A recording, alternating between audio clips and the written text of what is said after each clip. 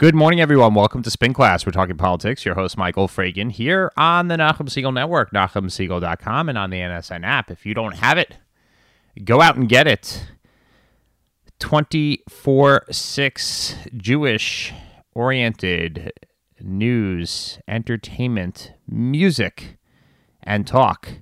And we are talking politics here this morning. Game on for the 2020 presidential election.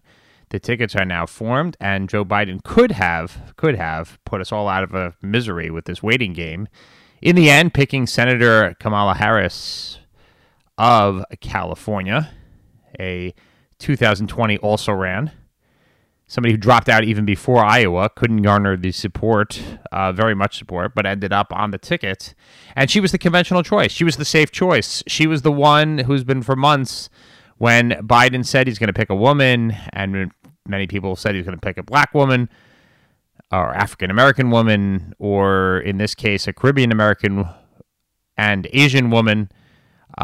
Look, I think it's great, truthfully, that we are kind of past this in this country, that it should be kind of a given that we can consider a woman for the vice presidency, or a person of color for the vice presidency, or the presidency for that matter, that it's not a disqualifying factor. Remember, it wasn't that long ago when there was serious questions about the idea of having a Catholic run for president or having a Jew run for president. That was a kind of a disqualifier that only white Anglo-Saxon Protestants need apply for the job. So it's a great testament to the greatness of America that anyone, no matter what their background, should be able to rise up and get elected to the highest office in the land, or any other office for that matter. And from my perspective, and I think from conservative or more libertarian perspective, or somebody who believes that we should strive towards a more colorblind society, to the extent that we've seen that's difficult, of course, in the last couple months. But this is a great testament to the resilience of the United States, that we can go at one point also have this consciousness that is broken out in the wake of George Floyd's killing, and recognize that there is a strength in diversity, there's a strength in unity, and the politics is the art of addition and not subtraction. And I think all candidates all around for any office should try and think about that and try and practice that, about how they can add to their support. Not necessarily double down, triple down on the more narrow base support as we've seen in the last couple cycles. And yes, I do say this to my own party. I say this to the Republican Party, is saying, hey, there's a lot of America that probably from a policy perspective would want to join the Republican Party, who believes in many of the ideals of the Republican Party, but in a sense they don't feel enfranchised, they don't feel welcomed, they don't feel loved, they don't feel that the Republican Party is speaking to them. And I said this a couple of weeks ago, and I think that is to me, one of the problems that the president is having connecting with the electorate right now, the broader electorate, not the base electorate, but the broader electorate.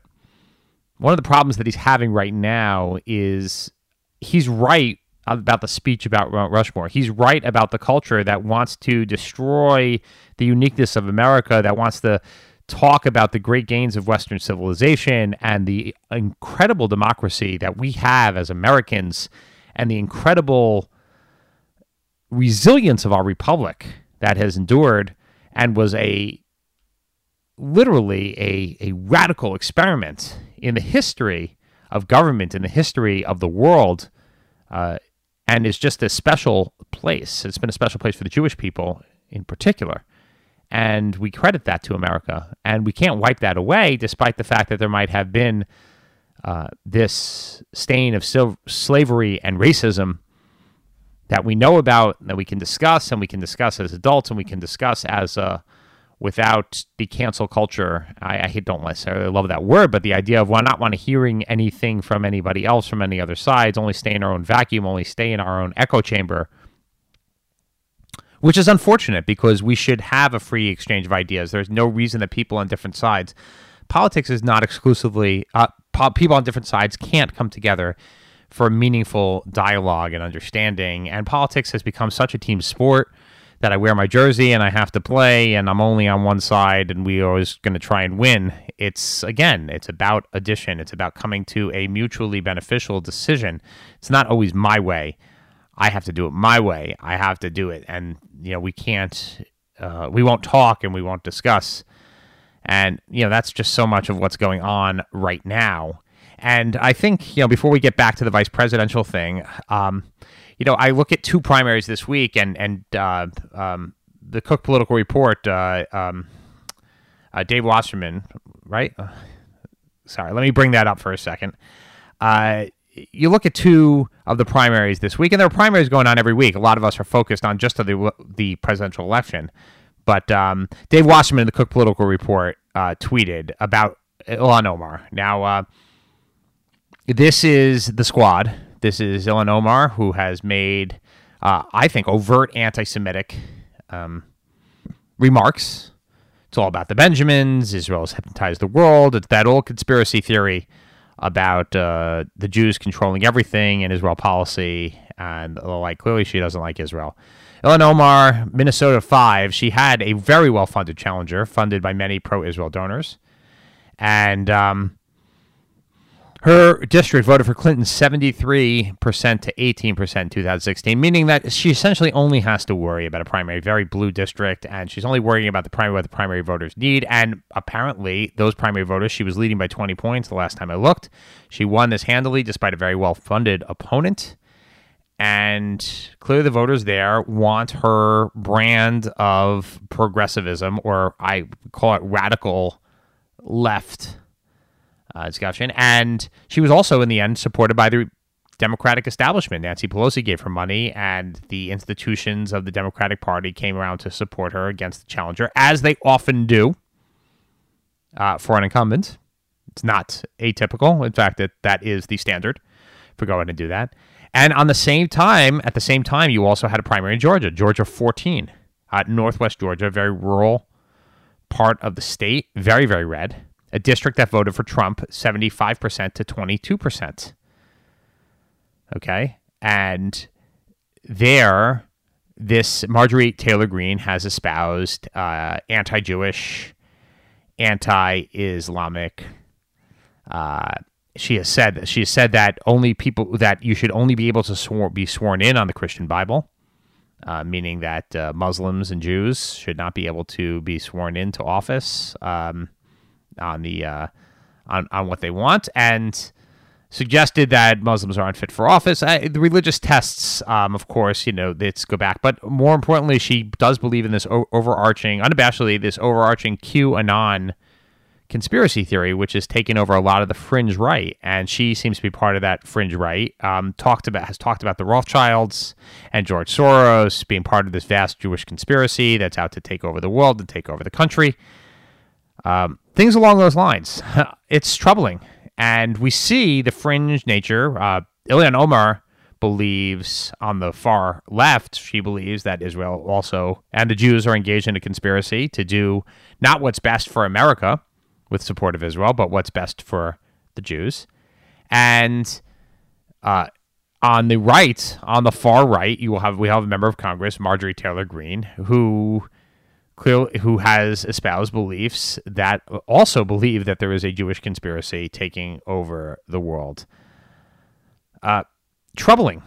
And this is what happens in political polarization, that nobody cares about the center. Nobody cares about mainstream voters, probably many of whom would be repelled and appalled about both of the rhetoric from these from the two on the far right and the far left.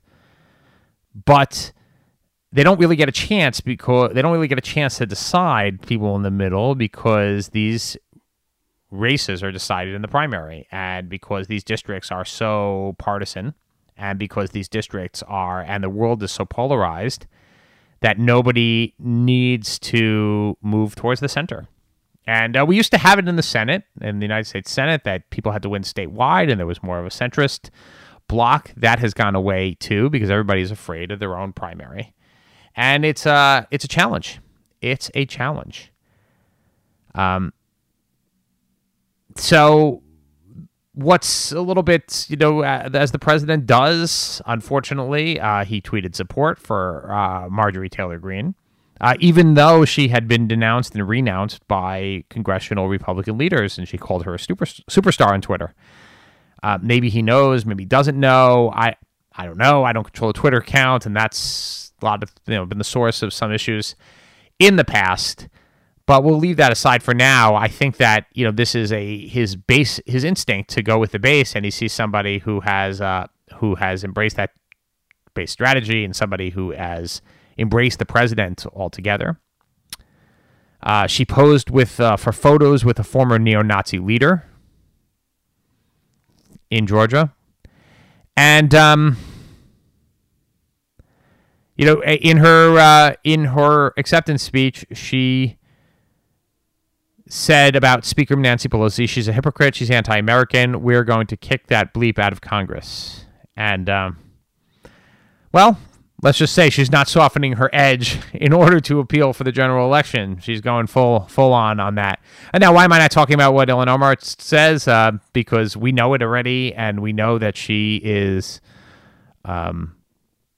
we're deeply troubled by her, and we're deeply troubled by the attitude that she represents and that progressive wing of the party. But at the same time, and not to be apologist, the mainstream of the Republican Party, and I believe the mainstream of the Democratic Party, are both solidly pro-Israel and have rejected this. The Democratic platform doesn't use the word occupation. Joe Biden actually managed to beat that out.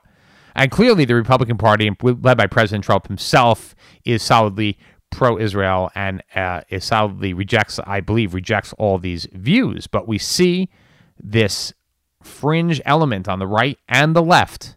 And don't kid yourself to think that it's just on the left. We see this fringe element that is trying to subvert our nation's common cause with Israel and us as the Jewish people involved here in the United States, and create these religious tests, and the fact that you could be a Jew and not be engaged in this conspiracy against your country on behalf of a foreign nation. Then that's whether you're involved in support of Israel or not. It's just upsetting. Let me put it that way. Kamala Harris certainly on the Israel issue, and progressives have actually howled on the idea now that they didn't get anywhere with regard to the Israel issue. They had high hopes for kind of pushing a farther left agenda with regard to Israel and the Democratic platform, and with speeches, and potentially to get somebody who's more progressive. Harris and Biden kind of fall squarely into the middle of the road, I would say, maybe on the right of the Democratic Party as far as support of Israel is concerned.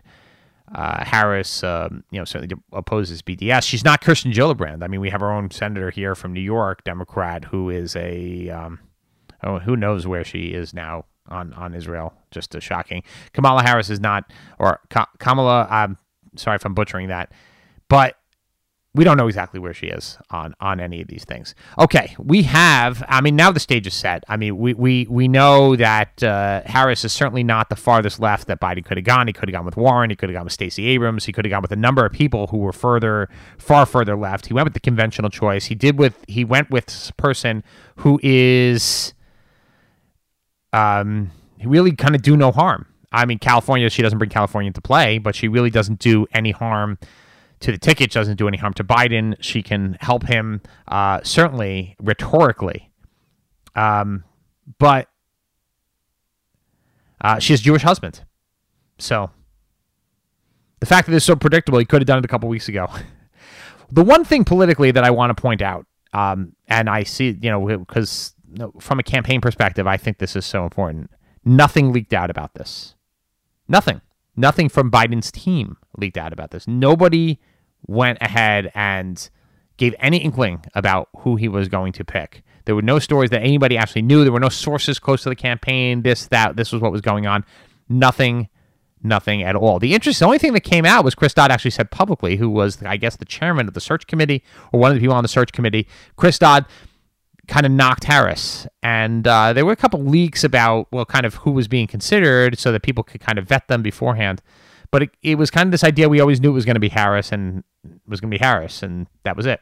And she's not Bernie Sanders. She's not Elizabeth Warren. Did she call him a racist during the debates? Maybe.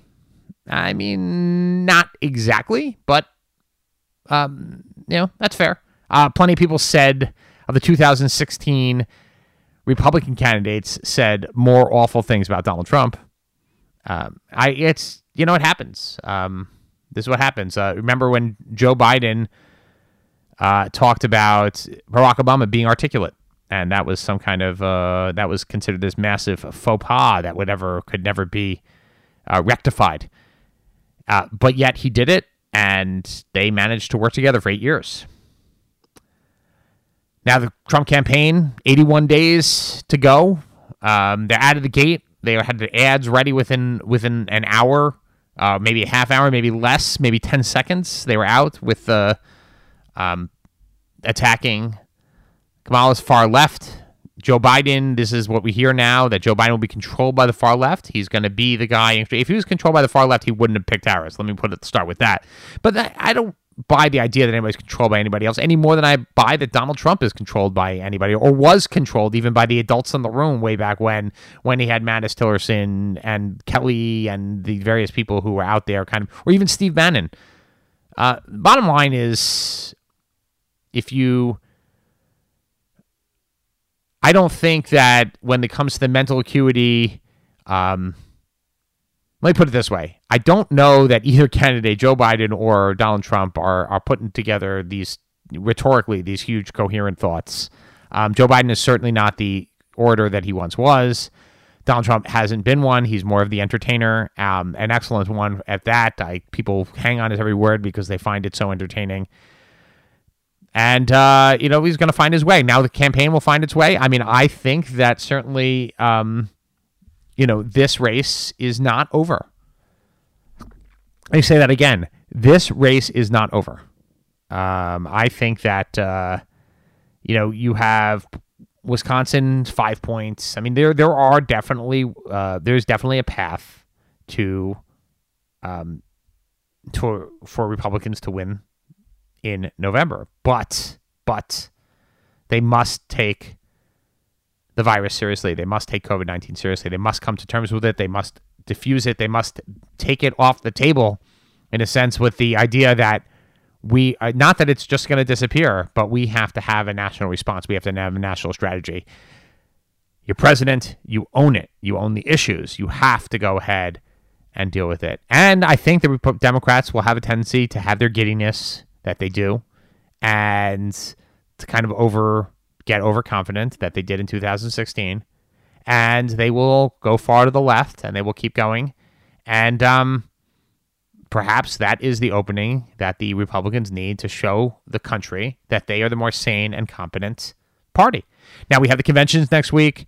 Democratic convention next week, Republicans the week after. I mean, it's unbelievable. Really nothing going to happen. Everything's going to be online. The Democrats look a little bit more competent in this thing. That's not usually where they are. It's usually Republicans looking more competent and more corporate.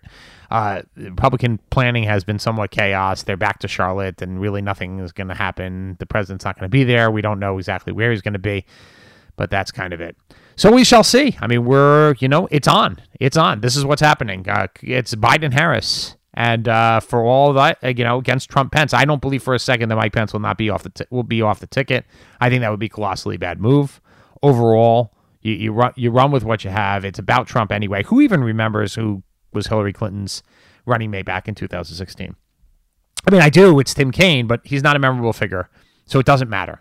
It doesn't matter really much at all. The only times that you really remember are the people who kind of harmed the ticket, a la Sarah Palin and the like. So that's it for this week here on Spin Class. And we will be following eagerly as the news in the political sphere as we move along into 2020 and approach November 2020 in a very, very strange political year, a very, very strange year altogether. See you next week or maybe in 2 weeks here on the Nachum Segal Network. Stay tuned for Jew in the City Speaks with Allison Josephs.